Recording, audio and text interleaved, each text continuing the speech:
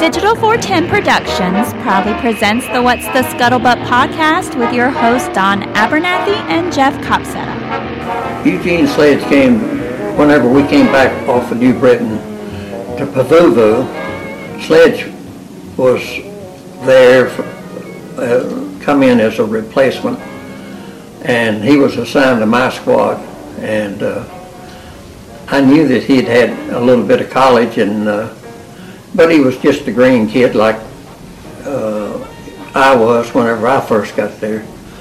And I never thought too much about him, one way or the other, as far as him, where he was a good Marine or where he wasn't a good Marine. He went through all the training and everything that we went through. And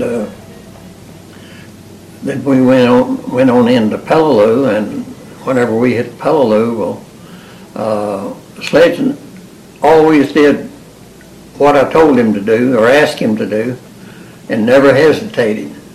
And you can't ask much more than that of a Marine, of a guy, your buddy. And I always admired Sledge for the simple reason that the way I understood it, his dad was a medical doctor, and they were pretty well off, I think, and so they had a yard boy, and they had a nanny and a cook and everything like that. And Sledge, his only responsibility was to feed his dog. And I thought the kid come out of an environment like that and come into the Marine Corps as strict as they are and as much physical training as you get, and mental training, I thought he did real well. And I always admired him for that, sticking in. Welcome, everybody, to another episode of the What's the Scuttlebutt podcast, your favorite World War II based podcast, and we are back again. We're excited to have, once again, Henry Sledge. But first and foremost, Jeff, how are you, friend? How's everything in Texas? Couldn't be better. Shout out, just a quick heads up, and here's the hoping everybody in Louisiana is all right from the hurricane tonight. Being down here in Florida and someone who's lived through 6 hurricanes myself, I know even on a good hurricane, quote unquote, if there is one, long consecutive days and weeks in the hot summer without power and water, even if you don't have any property damage, still sucks and can take a toll on the family, not only financially, but it's just rough. So for all the people who were just going through that hurricane today, our thoughts are with you guys. And going without being said, our thoughts are with the family members of the 13 Marines who and the corpsmen who lost their lives in the service last Sunday. But on those notes, how are you guys doing, Henry? How are you? Doing well. I'm happy to be here again. Jeff, I just thought we'd pick up kind of where we left off on last week's episode. First and foremost, we'd like to talk about the fancy things behind you. That mortar, though, huh? And that's very theme appropriate for this episode. Yeah. Yeah, I thought so. Nice piece. So last week you're telling Henry that you would like to take the opportunity to just explain a little bit about your experiences with the HBS Pacific and all things EB Sledge and the PTO and its affected on what you've gone through. Yeah, so I guess first to tell that story, I kind of want to talk a little bit about the first time I saw a Band of Brothers. And it was kind of a funny thing looking back. I had one of my squad leaders. We were overseas, and one of my squad leaders was real proud that his wife had bought him the Band of Brothers box set. Now this would have been for Christmas of 2004. I'm pretty sure that's the year it came out. I mean, I don't remember hearing Band of Brothers a miniseries before we left. So I'm pretty sure that's about the time it came out. It was pretty new. I just found out, not to interrupt you, but I just found out from reading this book we'll get into later, it actually premiered 2 days before 9/11. Yes. Yep. Really? Yes. It premiered 2 days before 9/11, and in this book they make a reference to how the impact of what the men were going through, how it was kind of obviously not intended during production, but how that spoke to what we were going through and, as a country and and the blow that we just undertook. But that's actually brought up in this book. Yeah, 2 days prior to 9/11, it premiered on HBO. Well, I was only 3 years off there. Well, I mean, not everybody had HBO. I mean, let's be honest. So, well, I was in basic training. I was up at Fort Knox when September 11th happened. So maybe I was just kind of a little bit busy from then until March of 2004 when we went across the berm to Iraq over there. But anyway, either way, we didn't have much time for movies. And so it was pretty fresh for a lot of us. And so my squad leader got this beautiful package in the mail. She spent whatever it was like $80 at the PX or whatever, and she bought it for him, mailed it over, and nobody could borrow it. And if, he had to be there, he had to be the one to put the disc in. Nobody touched it. I mean, he was real proud of it. And I think we watched it over the course of about a week, or maybe longer because, we had stuff to do. But there was a handful of us that tried to kind of tune into it, in the evening when we got done with our missions or whatever, or whenever we had downtime. And I'd never been so moved. And maybe it was the environment I watched it in. But I definitely remember the end where, I probably watched it 100 times. And it's hard to not get a little bit emotional when Major Winters talks about, that very last scene where he's kind of signing off with the conversation with his grandson. And I just kind of remember looking around the room with these guys that I saw every day that I couldn't stand being around kind of thing, but you're fighting next to them. It kind of dawned on me then that maybe one day I'll look back and see these guys that same way. We were 18, 19, 20 years old, or I'd turned 21 over there, but I guess it kind of made me see everything a little bit different. And so that was kind of my introduction with that miniseries. So naturally, and of course, growing up, I was a huge fan of the Mighty Eighth, reading about it, B-17s, that was my thing, Memphis Belle. But there was always kind of a soft spot. There was kind of this weird enigma about the Pacific that as a boy, it was just so hard to grasp the tiny little specks that were the islands that we invaded and the vastness of, what these fleet carriers were responsible for with Dauntlesses and Hellcats. And it was overwhelming to me as a kid. And the model airplanes, for example, finding that right model airplane to build for the Pacific. And I still do that kind of stuff. But I don't know, there was something about it. There was something different about the environment in the Pacific than there was to me for the boys over in Europe. And I don't know what it is. They're just, I don't know. I can't explain it. It was grittier, maybe. I don't know. I wasn't there. There was just something about it. So when I picked up a book, I'm always reading. Don knows this, always reading. And I think it was 2012, 2013, somewhere in there. And I'm not exactly sure when the Pacific debuted. I don't know when that debuted. What was that, sir? 2010. Okay, well, I certainly didn't see it when it was new because I do remember, I'm pretty sure my daughter was born, and she was born in 2011. But anyway, I got a real bad case of pneumonia. I was hospitalized with pneumonia. I was physically picked up out of my bed and taken to the emergency room. And I remember being told in the emergency room, "Oh, you have some time to take because you're going to be sick for a while." And I said, "Yeah, as a matter of fact, I'm going down to the coast tomorrow morning." And they're like, "Yeah, no, you're not." Like, yeah, actually. Little did you know, you'll be like Chuckler on Pavuvu. Yeah, exactly. Yeah. So the next day, I drove the wife and kids, and we took my mom down to a cabin on Copano Bay down there in Fulton, down by Port Aransas, and spent the week down there. And I just distinctly remember that trip because I was reading Hugh Ambrose's The Pacific. I was reading that book, and I didn't have HBO. I've never had HBO, so maybe that's why the miniseries passed me up.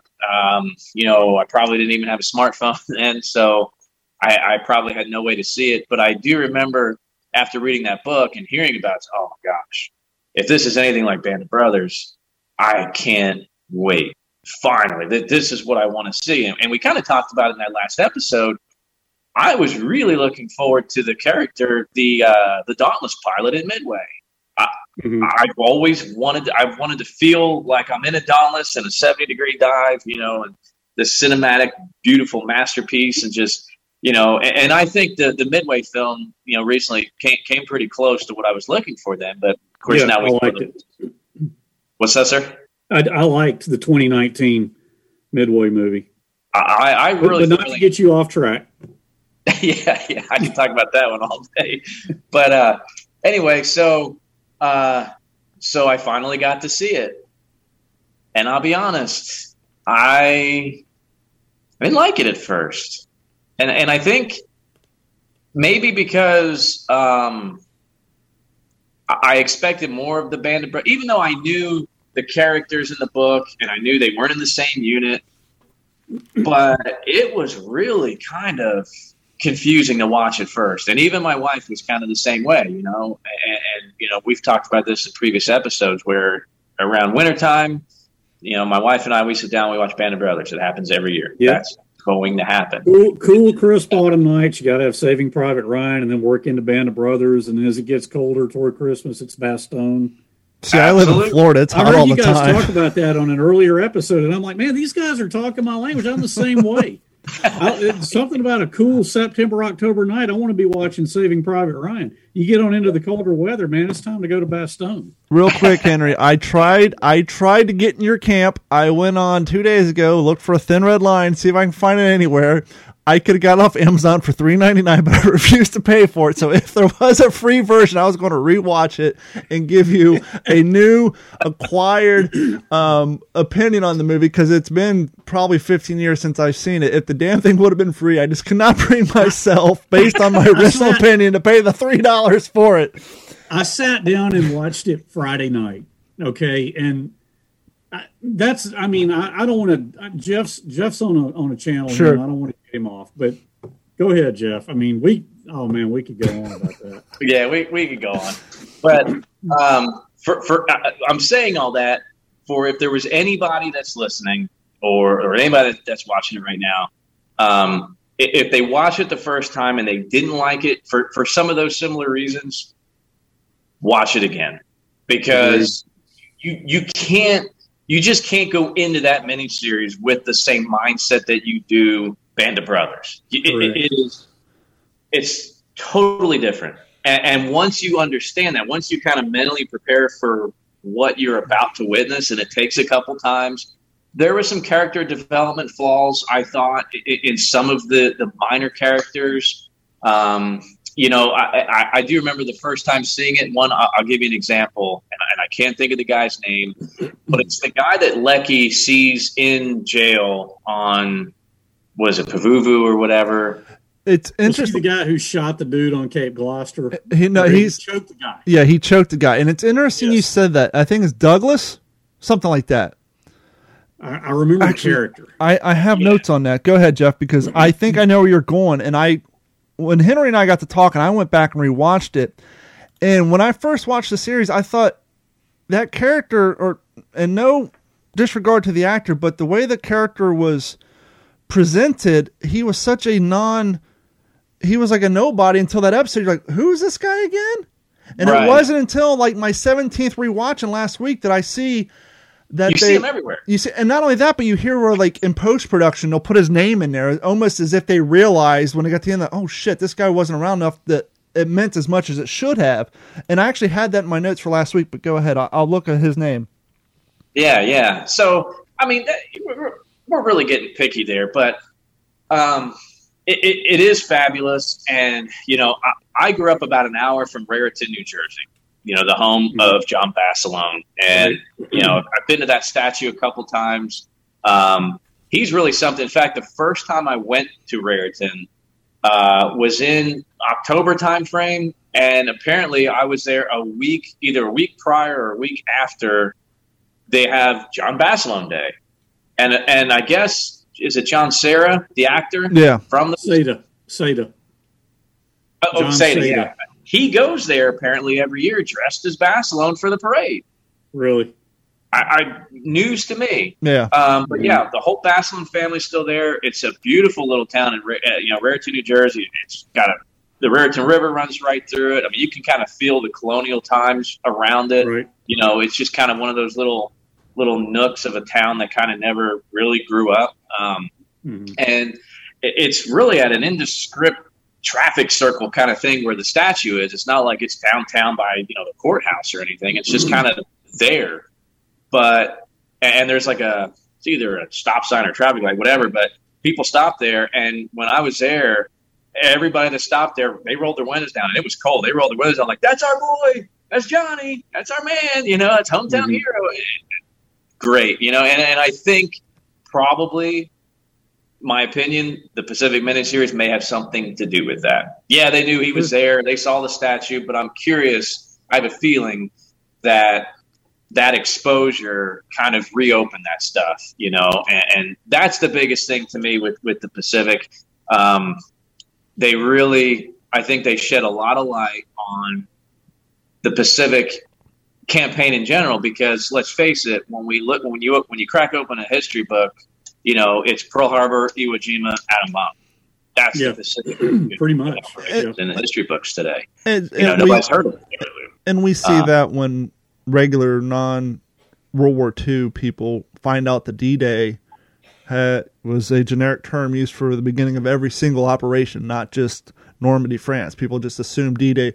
And I get it, but to your point, people who don't research it, the Pacific and the Band of Brothers both did a fantastic job on making people who deserve accolades finally get those accolades and knowledge. And the other thing too about the Pacific and the John Basselin stuff, it kind of goes to show you how things have changed substantially. I'm 43. I still feel like a young fella. I know, Jeff, you're in your late 30s? Mm-hmm. Lena was 33 when she became a widow. Mm-hmm. Never remarried. To me, that's astonishing. She was so young, had so much of her life, and she was just like, that's it. I'm going to be Mrs. Basselin the rest of my life, and I'm going to mourn the rest of my life. And to me, that just, and itself kind of seems a little tragic, but it also says something about love and family, at least in that time. But it's like, damn, she's only 33. Now, when I'm 23, oh wow, she was old, but now I'm 40. Like, fuck, she was only 33, and that was it for her. And that just seems so tragic. Jeff, to your point, I mean, again, going back to conversations with Bruce McKenna, okay? Bruce was one of the main creators of Band of Brothers. He was instrumental with the Pacific, as I believe I went into some last week. But he knew how much I loved Band of Brothers. And, he told me, he said, now, Henry, I'm telling you, this thing's going to be different. And to not repeat what I might have said last week, one of the consultants for HBO on the Pacific was Richard Frank, who, Rich Frank is a very well-known PTO historian. He wrote, I think, the definitive book on Guadalcanal. I've met him several times. Okay. Yeah. Rich is a good friend of mine. He was a good friend of my dad's. I got to be really good friends with him during, 2009, 2010 when the Pacific was coming out.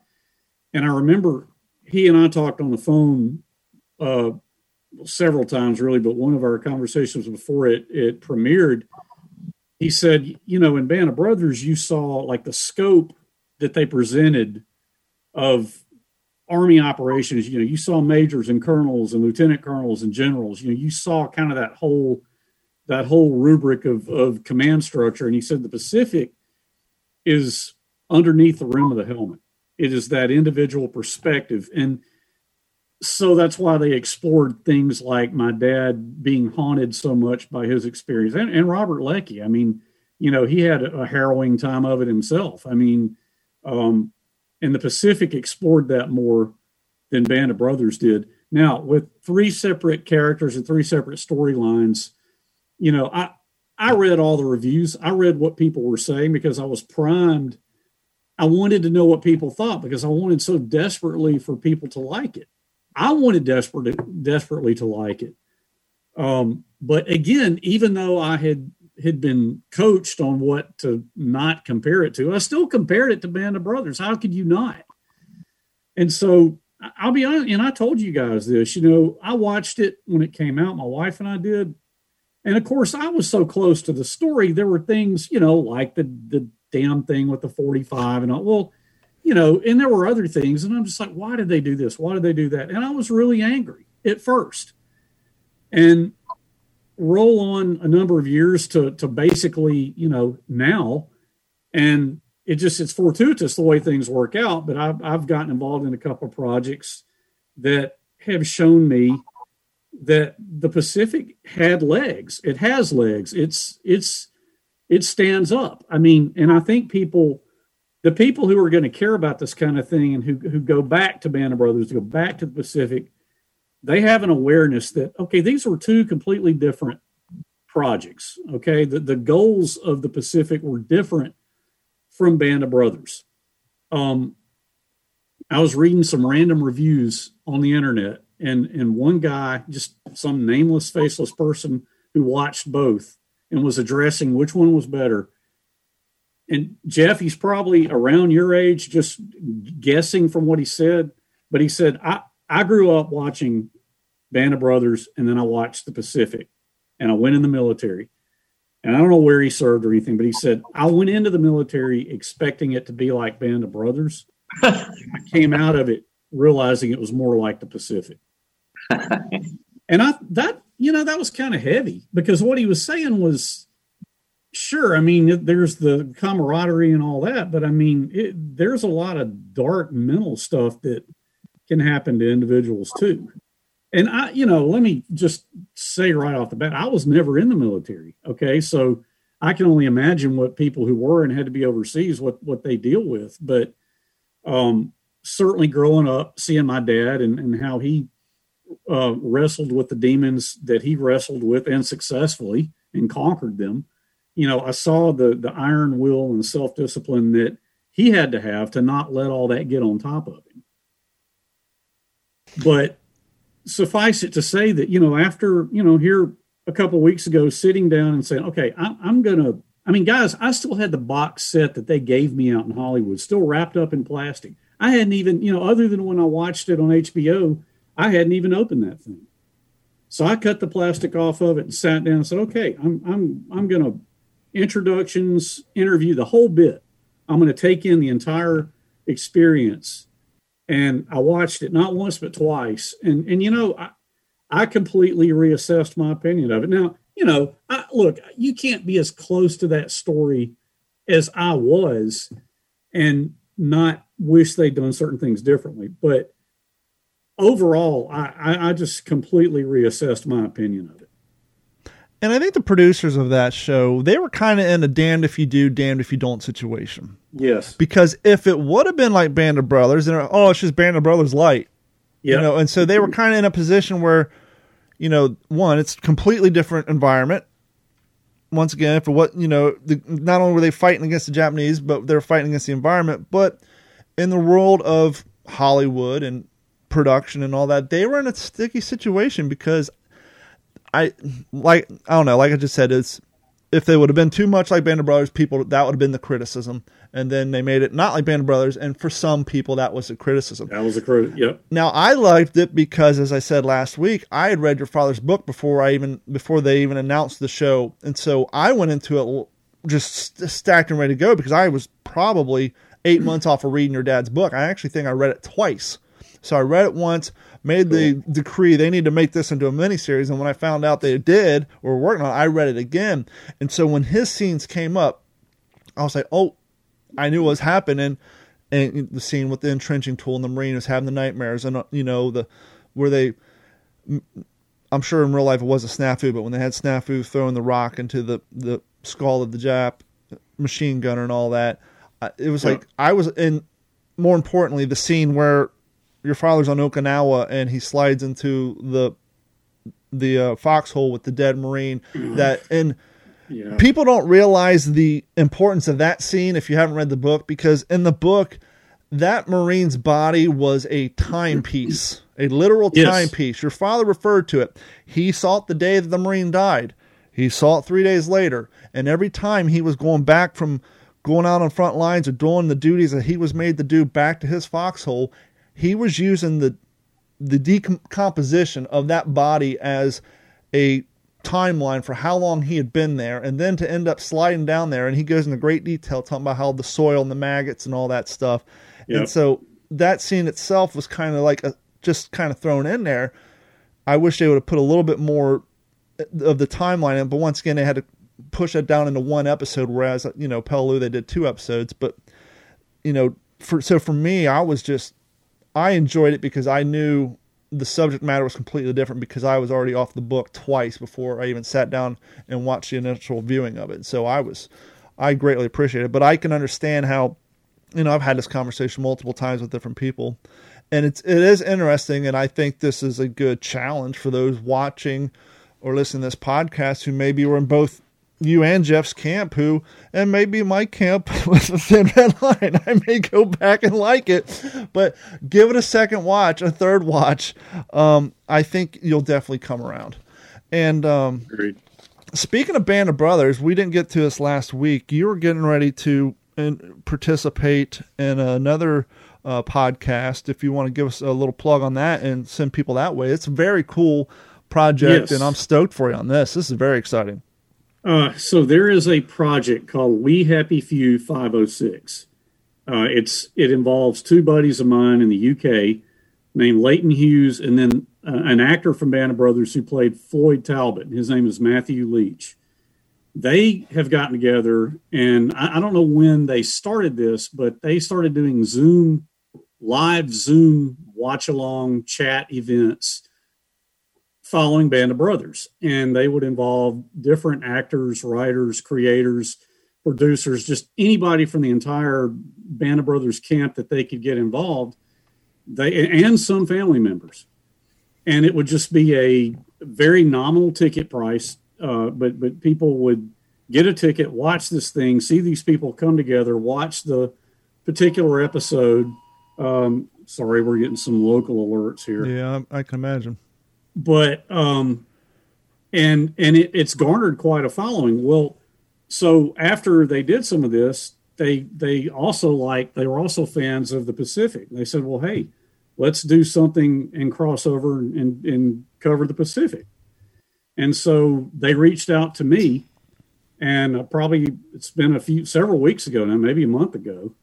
And we had a couple of initial conversations, and I don't want to give away any names of actors who are getting on board, but man, it's like a train coming through town and people are just jumping on it. And they're going to be writers, people who are producing, directing, like I said, some of the actors.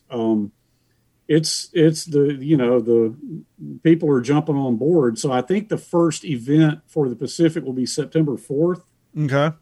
But for right now, I guess they're going to have information on the We Happy Few 506 website. That may splinter off and be its own thing at some point for the Pacific. But as of right now, anybody wanting information on that could go to We Happy Few 506. And as always, we always incorporate any relevant links like that on the wtspwwii.com. So if you're watching this video or you're listening in your car, once it goes live tomorrow, obviously you don't have to worry about jotting it down. Just whenever you get home or pulled over, whatever, just get out your phone or on your computer. Just go to wtspwwii.com. On the homepage, you'll see the link for this episode. Go there, and there will be links to that website and any other content we talk about. We do have a mail call coming up, but before we get to that mail call, since we're kind of on the subject of Band of Brothers, Jeff and I, we've had some authors on in the past, and a lot of times in the past, I would have an author on after I read a book, and Jeff's gone after some authors after he's read some books. And so when we suggest a book to you, it's because, we've read the damn thing. We think it's a great book, and we want to share it. Well, Hang Tough, which we had the author on, this is a little different because, Jared had been on our podcast, I think 3 times before, because not only is he a reenactor, he's a historian, and he's just a great guy. His knowledge base is insane. And so when Jared was talking about this book on his Facebook page, and give credit to his co-authors, Eric Dorr. So this is Eric Dorr and Jared Frederick. we had him on talking about this book. This is Hang Tough, the World War II Letters and Artifacts of Major Dick Winters. And what separates this book between any other Band of Brothers book you've read, 93% of this book is transcripts of letters that Dick wrote to a woman that he met in basic training, in officer training school named Dieta. And so basically after Band of Brothers came out, Dieta's daughter contacted him and said, "Are you Dick Winters?" And he's like, "Yeah." She called him home. "Band of Brothers, Dick Winters?" "Yes, I am." "Do you know Dieta so-and-so?" "Yes." "I haven't talked to her since." "Well, I have every single letter that you sent to my mother during your communications." And she sent him a photo album with every letter, to which him and his wife, much like your father and your mom, Henry, sat down and painstakingly typed out. And not only typed out multiple copies for all the kids in the family, in both families, and kept the originals for themselves. Well, when Eric and Jared got access to this stuff, and they're looking through all the Dick Winters estates material, they came across these letters, and they're like, boom, there's our book. If you want an insight on this guy, read this book. The letters, you feel you're reading his own personal writing, his own vernacular, his own thoughts. And I'm in the book now. I just started a few days ago because I just finished China Marine. I'm at the point now where he just did the D-Day landings, but just what was going on in his mind through officer training school and going home before. This is a fantastic book, and I strongly suggest you guys. I got this one on Amazon. If you're a fan of Band of Brothers or Dick Winters, but you want an insight into the mind and thought process of Dick Winters, this book is just amazing. I can't put the damn thing down. I was reading it for like 2 hours before I took a nap before the podcast today. So I strongly suggest going out and getting this book, because, you know, it's one thing to read other authors, and Jared and Eric do a great job filling in the gaps in between letters, but just reading their own words, it's just mind-blowing because you feel like you're having a conversation with the guy. It's just a crazy thing real quick because we got to get ready to take our break. I'm kind of into fitness. I do OCR training. I go running all the time. I lost 40, 50 pounds a few years back. Dieta is writing to Dick Winters about his diet and his fitness regimen because, as you guys seen from the photos, the guy was built. He was in great physical shape. The fact that he's telling her things that fitness people talk about now, which is there are no secret. It's all about diet, exercise, watch out for your carbs, eat more proteins. This guy was telling her things back in 1942, the honest truth about fitness and diet, and not calling it a diet. It's a lifestyle change that, you know, fitness people are trying to get out there now to squash down all the lies about the magic pill, about the slim fast and all that. And it's like, there's no secret. He was talking about it in 1942, and yet we're still wondering what the magic secret is. And so just, it's so amazing how things even back then, a lot of it is true to today. And the things they talk about, it's just, I cannot suggest this book enough. So I highly recommend you guys go out and get Hang Tough, the World War II Letters and Artifacts of Major Dick Winters. And I actually sent Jeff a photo, and it may have been published before, but I don't remember seeing it. They actually have a photo of the court-martial papers between Sobel and Dick Winters in here, and they have a bunch of previously unpublished photos. There's a photo of Winters like laying out on his beach towel, like all modeling it up, and it's just like weird just to see him and Diet out horseback riding, and the fact that he would just wear his pants and his leggings around town when he was home on vacation. If you really want to get to know Dick Winters, get that book. Whew. Got that out of the way, but go ahead, Jeff. Speaking of books, real quick, I just wanted to say that I think the first book I ever read about World War II, I want to say I was either 11 or 12 years old. I was young, middle school age, was Richard Chagaskis's Guadalcanal Diary. I have it right here. And, I want to say that's the first one, and I've probably read a couple hundred, 400 or 500 books on World War II since then. But I want to share this with Henry. My 15-year-old son is reading your dad's book right now. Oh, cool. And I'm blessed to have a son that he fits in as much as he needs to at school, but he doesn't fit in, in a lot of ways, and in good ways. Yeah, I get it. I know where you're going with this. Yeah, and I just want to say, if anybody's listening that has any kind of authority or clout or anything in the movie business, could y'all keep the wall banging, sex out of these miniseries, please? Well, the language these kids, they hear it on the school bus, so I get it. But man, I've said this before on other videos and stuff that I've done on YouTube about this. I just, if I had one complaint, if I could ever meet Mr. Hanks or Mr. Spielberg, and it sounds like, to me, I think I'd probably enjoy more time speaking with Mr. McKenna than probably those other two. But, if you go back into some of those older movies like Battle of the Bulge, you could tear that movie apart because, look at those Tiger tanks / M47s or whatever they were. American tanks. Who cares? Because, I grew up watching it as a little kid. My son grew up watching it as a little kid. And it doesn't have to be 100% accurate for people. Just to whet your appetite, you do the research. That's not, movies are meant to entertain. They're not documentaries for a reason. So as long as you expose, like, Pearl Harbor, they had to put romance and this and that. Yeah, they had to put romance so you can take a girl to the freaking movie theater and she'll actually pay attention for part of it. Yeah, that's what it's about. Or it's just a bunch of dudes watching Pearl Harbor together. Like, this is cool. All right, you have to do that, but it exposes them to it. And, for good or for bad, and we can complain about movies like Pearl Harbor all we want, but, it's great reference material for women like my wife. They're like, I need that nurse's outfit. Where did they get that stuff for the movie? Things like that. But, if they could just keep the other crap out of it, man, I want my kids to see this. I mean, my son grew up on the edited for TV version of Saving Private Ryan. I mean, we'd watch it a couple times a year. He loved that movie. Yeah. But anyway, that's my. On that note, Jeff, my son's 13. Okay. And I have only just this year started to peel the curtain back. He's always known that his grandfather, he's always known about With the Old Breed. I mean, that's just part of the DNA. There's no way he can't know about it. But I've started to peel the curtain back on the Pacific. There's a lot of it I haven't let him see.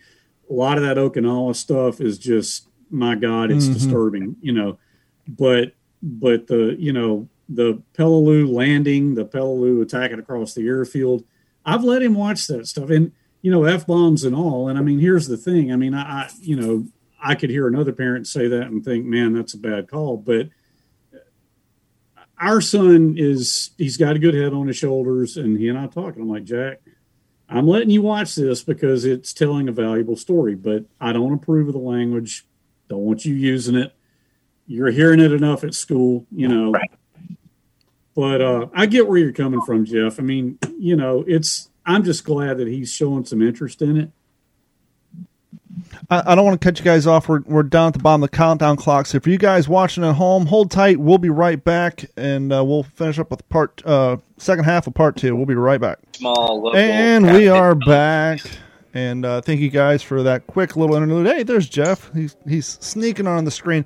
Jeff, before we went to break, I just kind of want to say, as far as what the things we're talking about the sex and all that, that's kind of like the default template for HBO programs. You go back to the early days when they were kind of making a name for themselves as far as exclusive content. It's almost like that's how they get people to come over. Hey, what separates us from TV shows is we can show nudity and high profanity. And so it almost seems like every single HBO series, you're going to see at least one topless woman at some point. And so it just seems to be part of the generic template. But I understand definitely what you're getting at there, especially when you want to share it with your kids. And maybe it'll be an episode for the OG5 podcast because the content really doesn't fit well here. Carrie and I were just having that conversation earlier. We saw a new commercial for the new release of Cinderella, and it being 2021. The fairy godmother is, well, yeah, not a woman. So yeah, of course. They've had to change things up. So he's still going by the name Fairy, but yeah. So take that for what it is. So, and we're talking about what if you're that's fine and all, but what if you're a Christian-based fan, well, then you go and you watch the 70-year-old version of the cartoon and not the live-action one. But anyhow, I digress. Mail call time. Ooh, yeah, hold on. I actually did some production on this a little earlier. Oh, I thought I did. Oh, look at that. Yep. See, this is why I need a producer, so then they can hit all the buttons in the background. Oh, yeah, I did.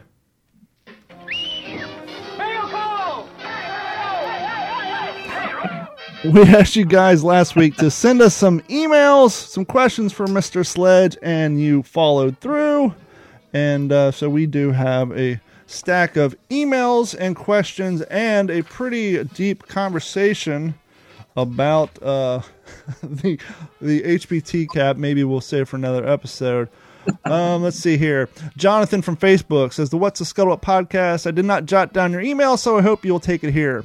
Mr. Sledge, what is the most important thing or things you want people to know about your father and remember him for that we do not know? And you spoke of your mother, same question as well. Thank you, sir. What I would say in response to that would be that what people don't know, and having watched the Ken Burns 2007, The War, and then the Pacific, they see a guy who, as we have discussed, was really haunted by some terrible things that he went through in the war. What nobody would ever really know, and only I could share with them, was that the real Eugene Sledge, that all that was true, okay, as it was for a lot of young men who came home. But, man, Eugene Sledge had a sense of humor that few people could imagine. I mean, I knew, he was a college professor for his entire career, and I knew a lot of people who had him for a teacher, for a professor. And I can remember people telling me, man, your dad is freaking hilarious. I mean, he keeps us in stitches. Now, he dropped the hammer on him. He dropped the proverbial sledgehammer on him academically. He was known for being extremely tough. But he had a great, highly defined and well-honed sense of humor. And, I think he had iron will and determination. I mean, the demons that he wrestled with he conquered them. And we had a happy family growing up. And he always encouraged my brother and me to read on our own, which we both have done always. With me, it's mostly World War II books. But my father encouraged that. He great sense of humor, iron will and determination. And those are things that maybe it was hard to convey, through the miniseries. And I'm not saying that they failed to. It's just it really maybe wasn't. Actually, I will say that there were intentions early on. They wanted to do a scene where, like, the Sledge character gets in the shower, he goes in to take a shower. They do like a fog over the lens. He gets out of the shower, 40 years later as a grown family man. And somehow they were going to work that in with being a professor and the fact that he wrote a book that was pretty famous. And I remember them telling us, well, we shot it and it just didn't work. We decided to not do it. But anyway, I hope I've answered the gentleman's question. The first half, and I have a follow-up about his question about your mom, but real quick, you and I discussed this, I think probably off the air, and Jeff and I have talked about it on air. When it comes to these miniseries, they have so many episodes to get so many messages across, and obviously sometimes they take broad stroke feelings or thoughts that they want to convey and append it to a character. But one of the things that kind of, especially after reading China Marine, I don't want to say a disservice, but a kind of a misdirection. As far as at least I can make out from China Marine, your father did not have a disdain for the Marine Corps uniform, as in the Pacific. Oh, I'll never put on that uniform ever again. No, he loved the uniform. In China Marine, he went out of his way to explain how the Marine Corps dress greens were finer uniform than the Army's Class A uniforms, and how when he got home, a lot of people don't realize this. These guys have been gone 2, 3, 4 years. They're bigger. They're taller. A lot of their old clothes didn't fit them. And even though the economy was bouncing back, you have all these guys going home. you know how hard it is to find Uncrustables at the grocery store now that kids are going back to school. Imagine millions of young men coming home trying to find clothes. Your father said he wore his uniform for quite a long time until he had the ability to rebuild his wardrobe.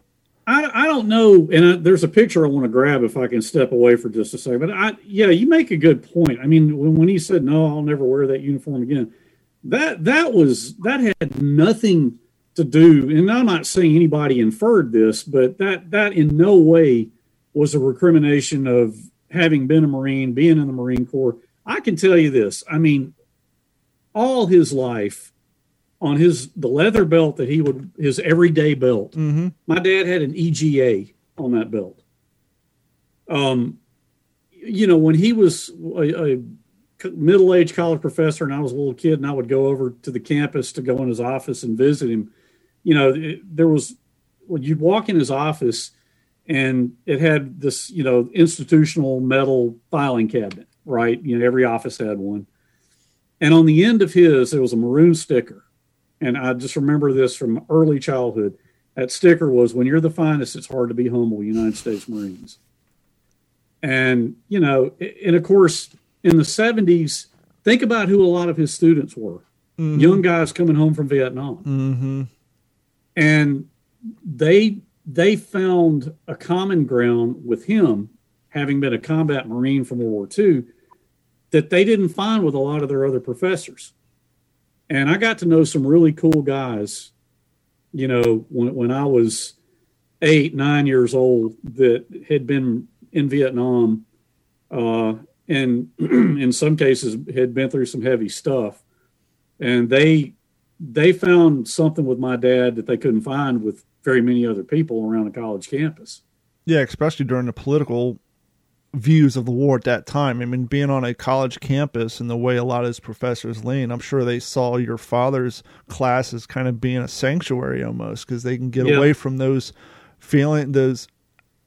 boisterous, loud feelings that people were happily sharing back then about how they felt about people who fought in combat. So I'm sure, you know, your father probably didn't have to say anything. Just being in that room and not hearing the crap that they probably hear 18 hours a day was just a nice sanctuary. Certainly.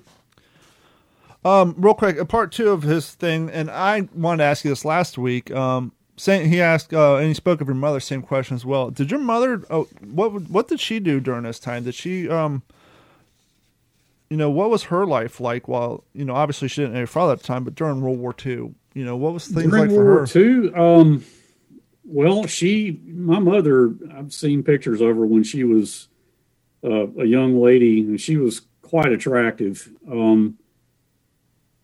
She was in Mobile. She came from a large family, several brothers and one sister and several brothers.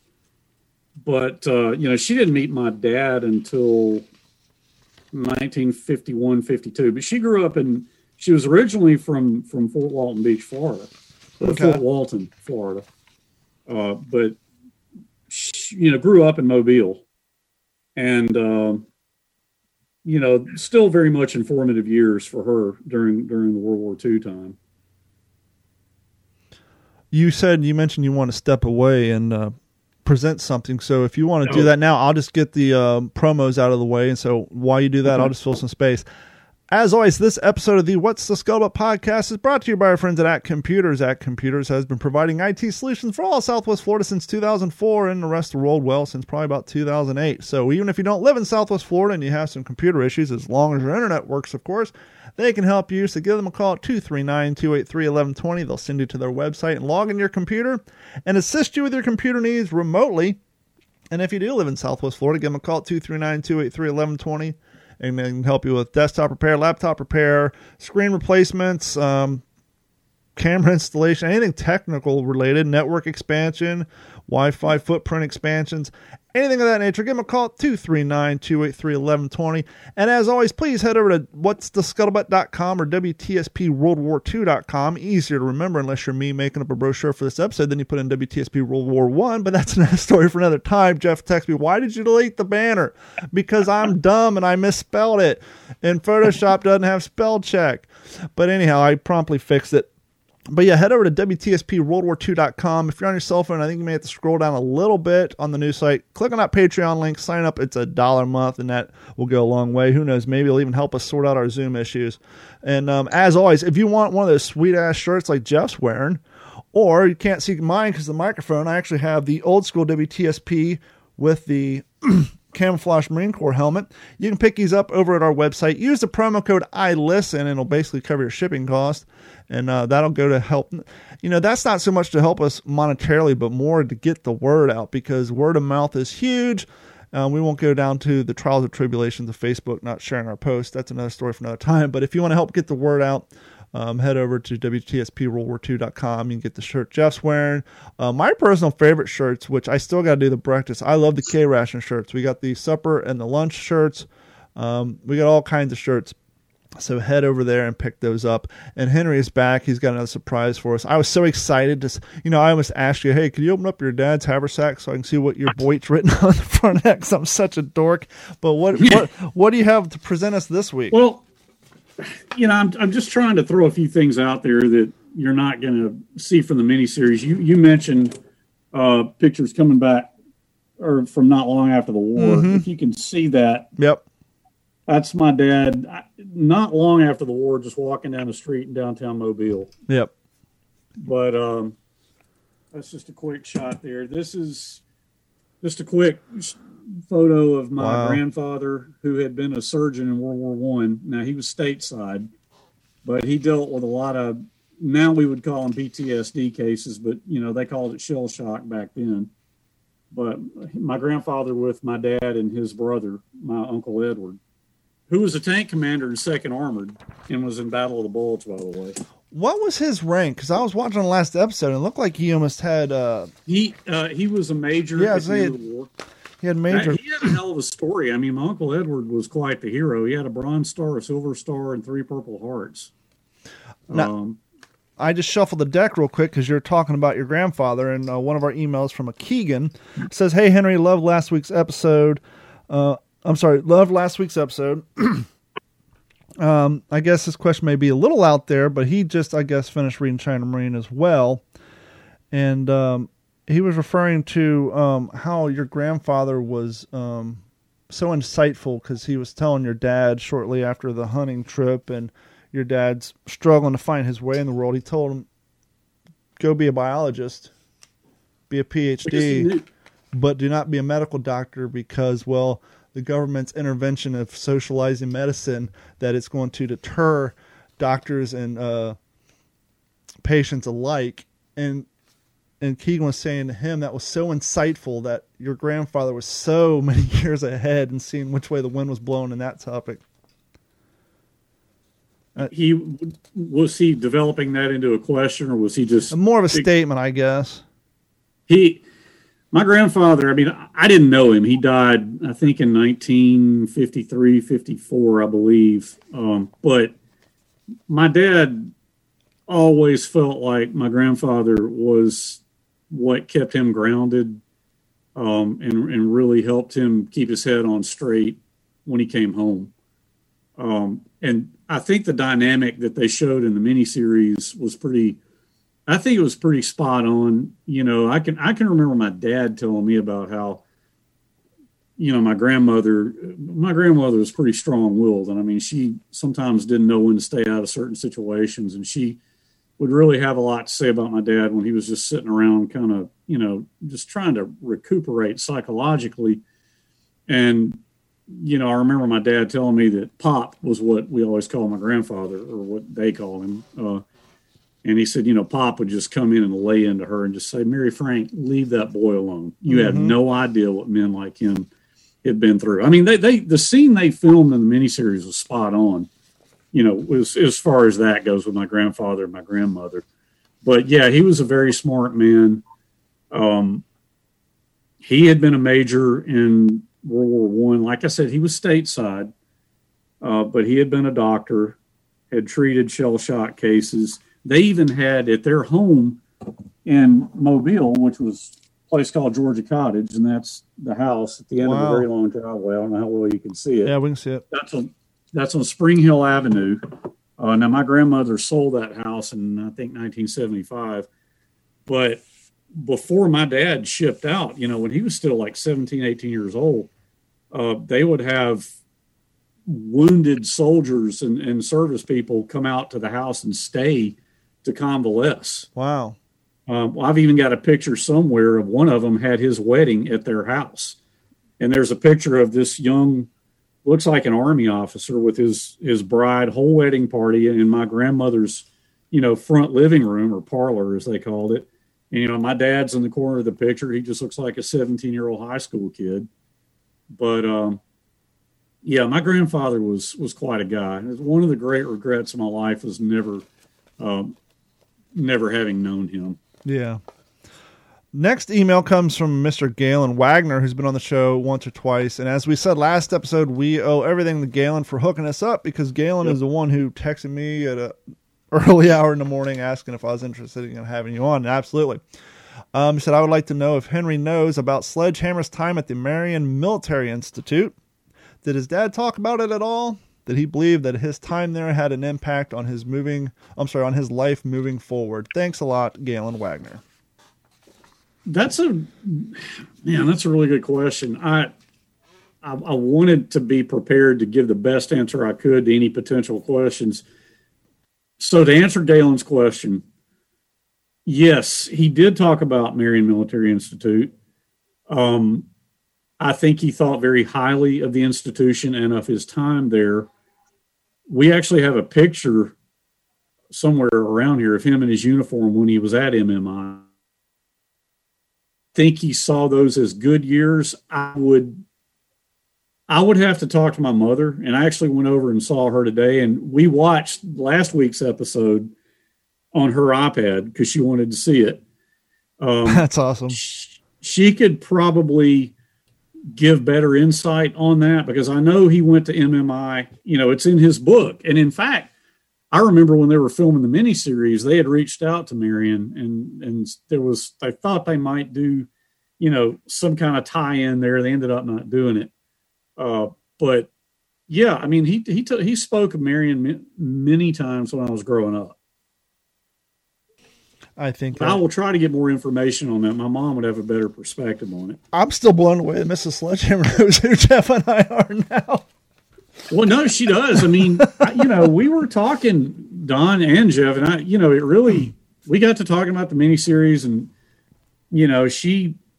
she agrees with me that Sledgehammer was probably tougher than the way they portrayed him.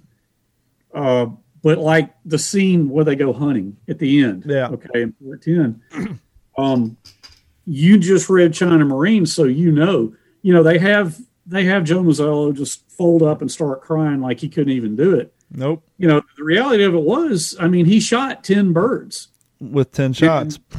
Yeah, because my grandfather comes back and he's sitting on the running board of the car. Oh, are you okay? Yeah, Dad. I just 10 for 10. I can't do it anymore. Yeah, and Henry's connection is breaking up. On why it buffers out and comes back, I'll just let everybody know. Eugene used an old shotgun, and his grandfather's friends would say, "You need to get a newer one." The fact that you're using a shotgun is basically a center break 1-round shotgun, and so Eugene and his father would kind of play this knowing game that he thought it was unsportsman that these guys are just going out there plow, plow, plow, and so he would line up a shot, and he would only squeeze off the one. And so for him, his dad, to him, it was, how many buckshots did I use? And so, as Henry just said before his internet cracked up, he actually went out, shot 10, only used 10 rounds, and it was when he saw the life leaving, as he greatly describes in China Marine, the brown eye of that dove. That's when he went back and said, I can't do this anymore. But as Henry's going to tell you right now, that was not his last hunting excursion. He went out on one more. I don't know if we talked about this, Don. Do you have me okay? You got a good signal? No, you're good now. Okay. I do remember him telling me, because I briefly got into deer hunting back when I was in my 20s. And I was more into just going out in the woods and shooting a gun at throwing a stick in the river and shooting at that. I enjoyed that more than hunting. But he thought it was great that I wanted to hunt. He fully supported that. But he and my grandfather went deer hunting one time down on the Alabama River with some friends. And, you know, I remember my dad telling me that he was in a stand right there by the Alabama River, and they were running dogs, and he heard the deer crashing through the woods, and this young 4-point just stopped. I mean, you know, really close to him. And, you know, my dad said, I was standing there. I could have taken that thing out and he would have never known what hit him. And he said, I stepped out and I whistled at him and did my hands like that, and he took off. He said, I had no desire. That was like ambush. I mean, he said, I had no desire to kill that thing. And then everybody else came up, oh, Eugene, man, that thing it had to come right by you. And he said, yeah, I didn't see it. I don't know. In the book, he was saying earlier that trip, he actually shot one with a shotgun. And he told the property owner, there's no sport in that. You can't miss with a shotgun. And so when the guys went out for the second round, the property owner took him down in the story and gave him a rifle. And so your dad sat down there with a rifle because he felt it was more sporting, but then he saw the majesty of it and he had no interest. And so he actually did bag one earlier that day, but that was his last, after seeing that buck and the does in the river, no interest. Can I share an anecdote with you? Please. I remember sitting in my dad's study, you know, when I was a kid, did it many times, and just talking to him about this stuff. And, you know, he was a biologist. Everybody in Montevallo knew the depth of his scientific knowledge. They knew that his specialty was birds, okay, the study of birds. And if a bird flew into somebody's plate glass window and got hurt or something, they would bring it to my dad. And I can remember, and I'm juxtaposing something here in his character, but I can remember a young baby bird somebody had brought him, and this thing was pretty bashed up. It wasn't going to survive. And we, you know, he was holding it in his hand, and he held it in his hand when it died. And he said, I'm just trying to keep it warm, you know, because it's not going to make it. I can tell there's no way. And so we sat there with it, and the little bird expired. And my father was really compassionate in that way. Now, skip ahead to another time. We were sitting in his study, and I remember we were talking about his World War II experience. And I asked him, I said, Dad, how many Japanese soldiers do you think you killed? And, you know, he looked out the window and he said, well, you know, the 60 millimeter mortar was pretty effective weapon. But he said, I know what you're asking me. And he thought about it for a minute, and I'm not going to say what he said. I'm going to keep that between him and me. But, you know, just the matter of fact, and he did, you know, it's not something he bragged about or was proud of. It was his job. That's what they were there for. But, you know, he could matter-of-factly answer that question, completely devoid of any emotion. Next one comes from William. So he loved the episode last week. Question he had is, did your family, actually that's not the one I didn't want to read that one yet. Here we go. Ron. Good afternoon, Mr. Sledge. Quick question. Did you ever have the opportunity to meet Snafu growing up? Did he ever come to your house and visit your father, or did you ever see him at any of the reunions that your dad went to? Just wondering. It was sad to see how they didn't get a chance to say goodbye on the last scene of the miniseries. Thanks, Ron. I did meet Snafu in 1984. I came home, you know, I grew up in Montevallo, and I graduated from Auburn University. But before I went to Auburn, I did go to Montevallo for a couple of years.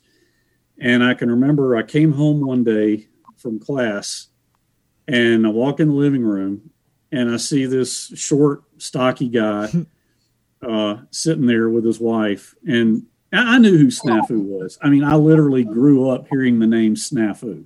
It just, you know, imagine conversations you've had with each of you, with your dads, you know, things they would say. I heard the name Snafu all my life. And we even thought about naming a dog that one time, but we didn't. But, you know, I walk in and my dad's like, Henry, this is Snafu. This is my son, Henry. Henry, this is Snafu. I knew immediately who he was. And, you know, he Hey, you doing? It's good to meet you. I mean, your daddy and me are good friends, and it was cool to meet him. In 1984, I was 21 years old.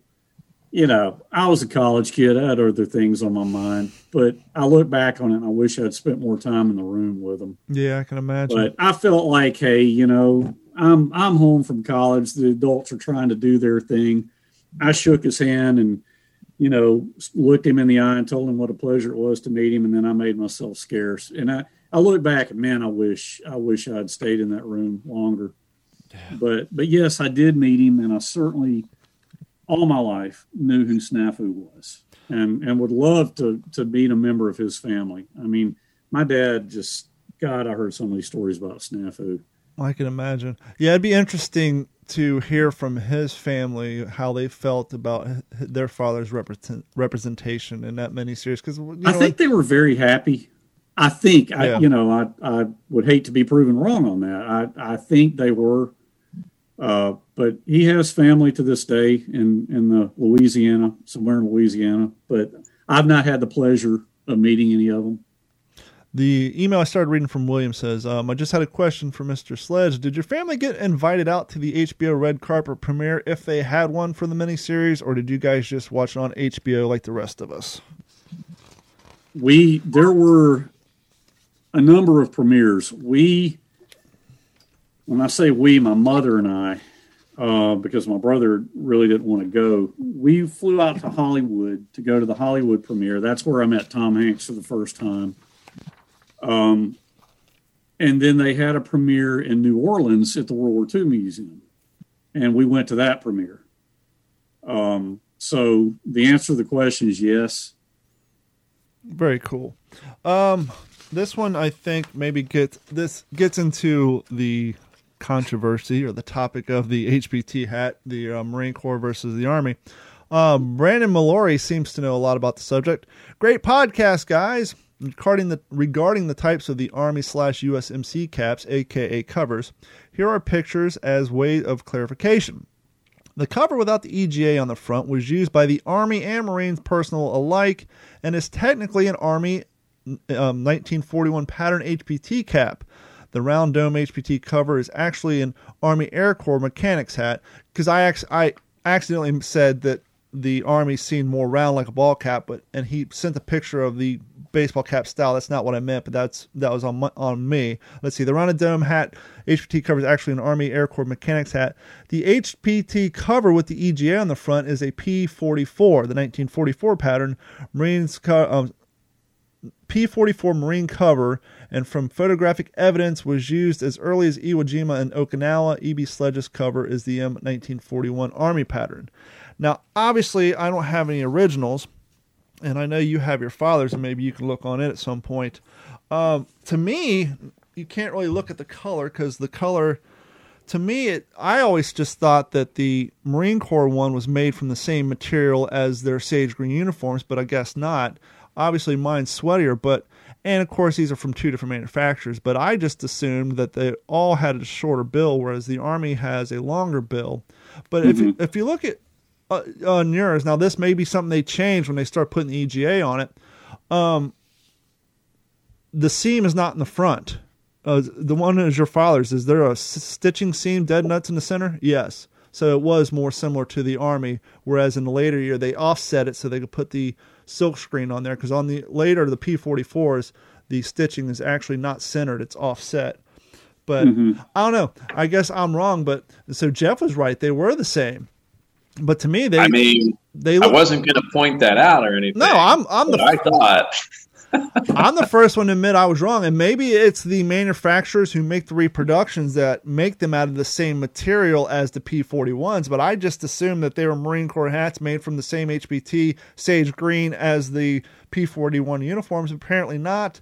Apparently in real life they would have been closer to this color, made from, I guess. Wasn't the HPT weave different from on the Army versus the Marine? Yes, that's why it was referred to as herringbone twill, and you can really see it on some of those episodes in HD. You can see that herringbone pattern. If you think of herringbone like the gold necklaces, they almost look like up and down chevrons. And so when you look at a new one, you can definitely see the herringbone, and they were technically sage green, whereas the armies were OD5 or OD7, whatever the OD number code was.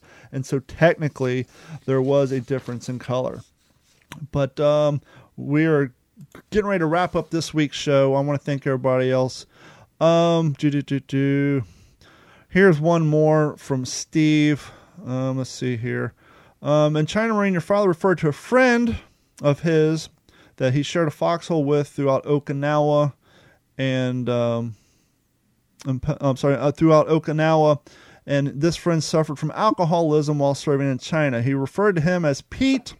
He said that Pete got so much trouble from being drunk and assaulting MPs that he was in the brig when the rest of them were getting sent home. Did your father ever reveal to you who Pete actually was?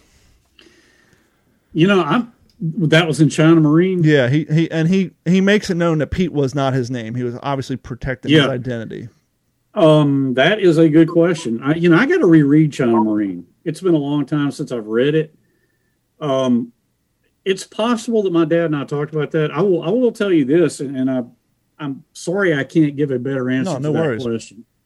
But this afternoon when my mother and I were talking, and this is, look, man, the world owes a debt of gratitude to my dad's wife, because to my mom, because number one, she's the one who suggested he publish the book, which we talked about that last week. But I didn't remember this, but my mom said, there were, like anybody, you serve with a bunch of guys. There are going to be people who acquit themselves well, and then people who maybe don't. Mm-hmm. They break and run under fire, or they crack up, whatever. My dad talked about some of those things. I didn't know this. My mom said he had wanted to, he used everybody's real name unless he said otherwise, like in the case of Pete in China Marine. She said he wanted to use everybody's real name regardless. Man. And she was the one who said, well, hold on now. Let's not, these people have families. They, people are going to read this book. They're going to know, and so he acquiesced to her wishes, and very wisely so. But I'm sorry I can't give a better answer to the question of Pete, but I do know that I think there was a lieutenant that he called Shadow. Mm-hmm. And, I remember my dad talking about that guy, and, I think it was, my mom felt very strongly that he should not use real names in the case of people who were not going to be spoken of in the best of terms. I think someone may have made that same suggestion to Robert Leckie, because he used a lot of guys' names, but there was one lieutenant he strictly referred to as Lieutenant Spearmint, like the gum, because he did not speak of him fondly. And I think someone, or maybe he thought of himself, but yeah, there's definitely a few people in A Helmet for My Pillow that he protected because they weren't being portrayed very well by giving them nicknames. And they were nicknames used, but at no point in that book were their real names published. We're going to wind down this episode. I want to thank everybody once again for hanging out with us. And Henry, you coming back. And once again, head over to wtspwwii-REply-ep-92-com when this episode airs, and we'll send you guys a link for the We, the Happy Few, the 506, because as Henry said, they're going to do a crossover episode referring to HBO The Pacific, and he's going to be joining in on that. And Jeff, you have any final words for anybody? Yeah, well, first I want to thank Henry again. I look forward to talking to him again. Now that I've got your contact information, don't think I won't be reaching out, because I've still got a million questions. Yeah, poor Henry. I texted him at 11 o'clock at night. We'll be friends for life. I know that. I don't know if I should reveal too much about some of the future episodes, but I think Henry would appreciate this. Mm-hmm. I was reached out to, and I've told Don, I was reached out to somebody who's asking to have Don and I on his podcast, and I think Henry, he mentioned that he's got you booked for some time in October. Yep. He's a retired lieutenant colonel, but he also gave me, he's a Marine lieutenant colonel. He also gave me the contact information, and I've since messaged this gentleman who apparently worked for Mr. Dale Dye on the Pacific as, I guess, one of the guys that ran the boot camp for the actors. And reached out to him and sounded. He said he'd be honored to be on What's the Scuttlebutt with us. So that's pretty exciting stuff coming up much, much later. But my final thought is, Henry, again, thanks for everything that you've shared with us. And I look forward to growing our relationship. And I hope to really meet you one day. And please give your best to your mother. Yes, please. Yeah, I will. Both of us.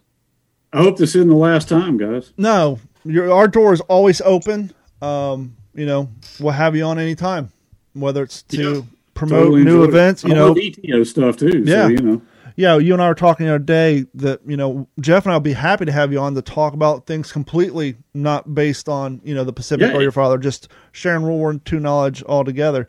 But yes, I'd love it. Yes, definitely give your best to your mom. And that is going to wrap it up for this episode of the What's the Scuttlebutt podcast. Thanks, everybody, for joining us on the live stream. Please, as Jeff and I said, word of mouth is huge. Please share us with your friends on Facebook, Twitter, if any of you guys are still on there, because, well, we won't get into that, but any of the media outlets or even the old-fashioned email, just send a link to our show to your friends, and please get the word out. And if you're on iTunes or any of those podcast apps that allow you to give a review, please give us a good review and share us, because the more reviews we have, the more likely Apple will share us with other people who listen to other educational podcasts and all that good stuff. On the behalf of Jeff Copsetta and Mr. Henry Sledge, my name is Don Abernathy, and we thank you guys so much for joining us, and we will talk to you all very soon. This has been a Digital 410 production.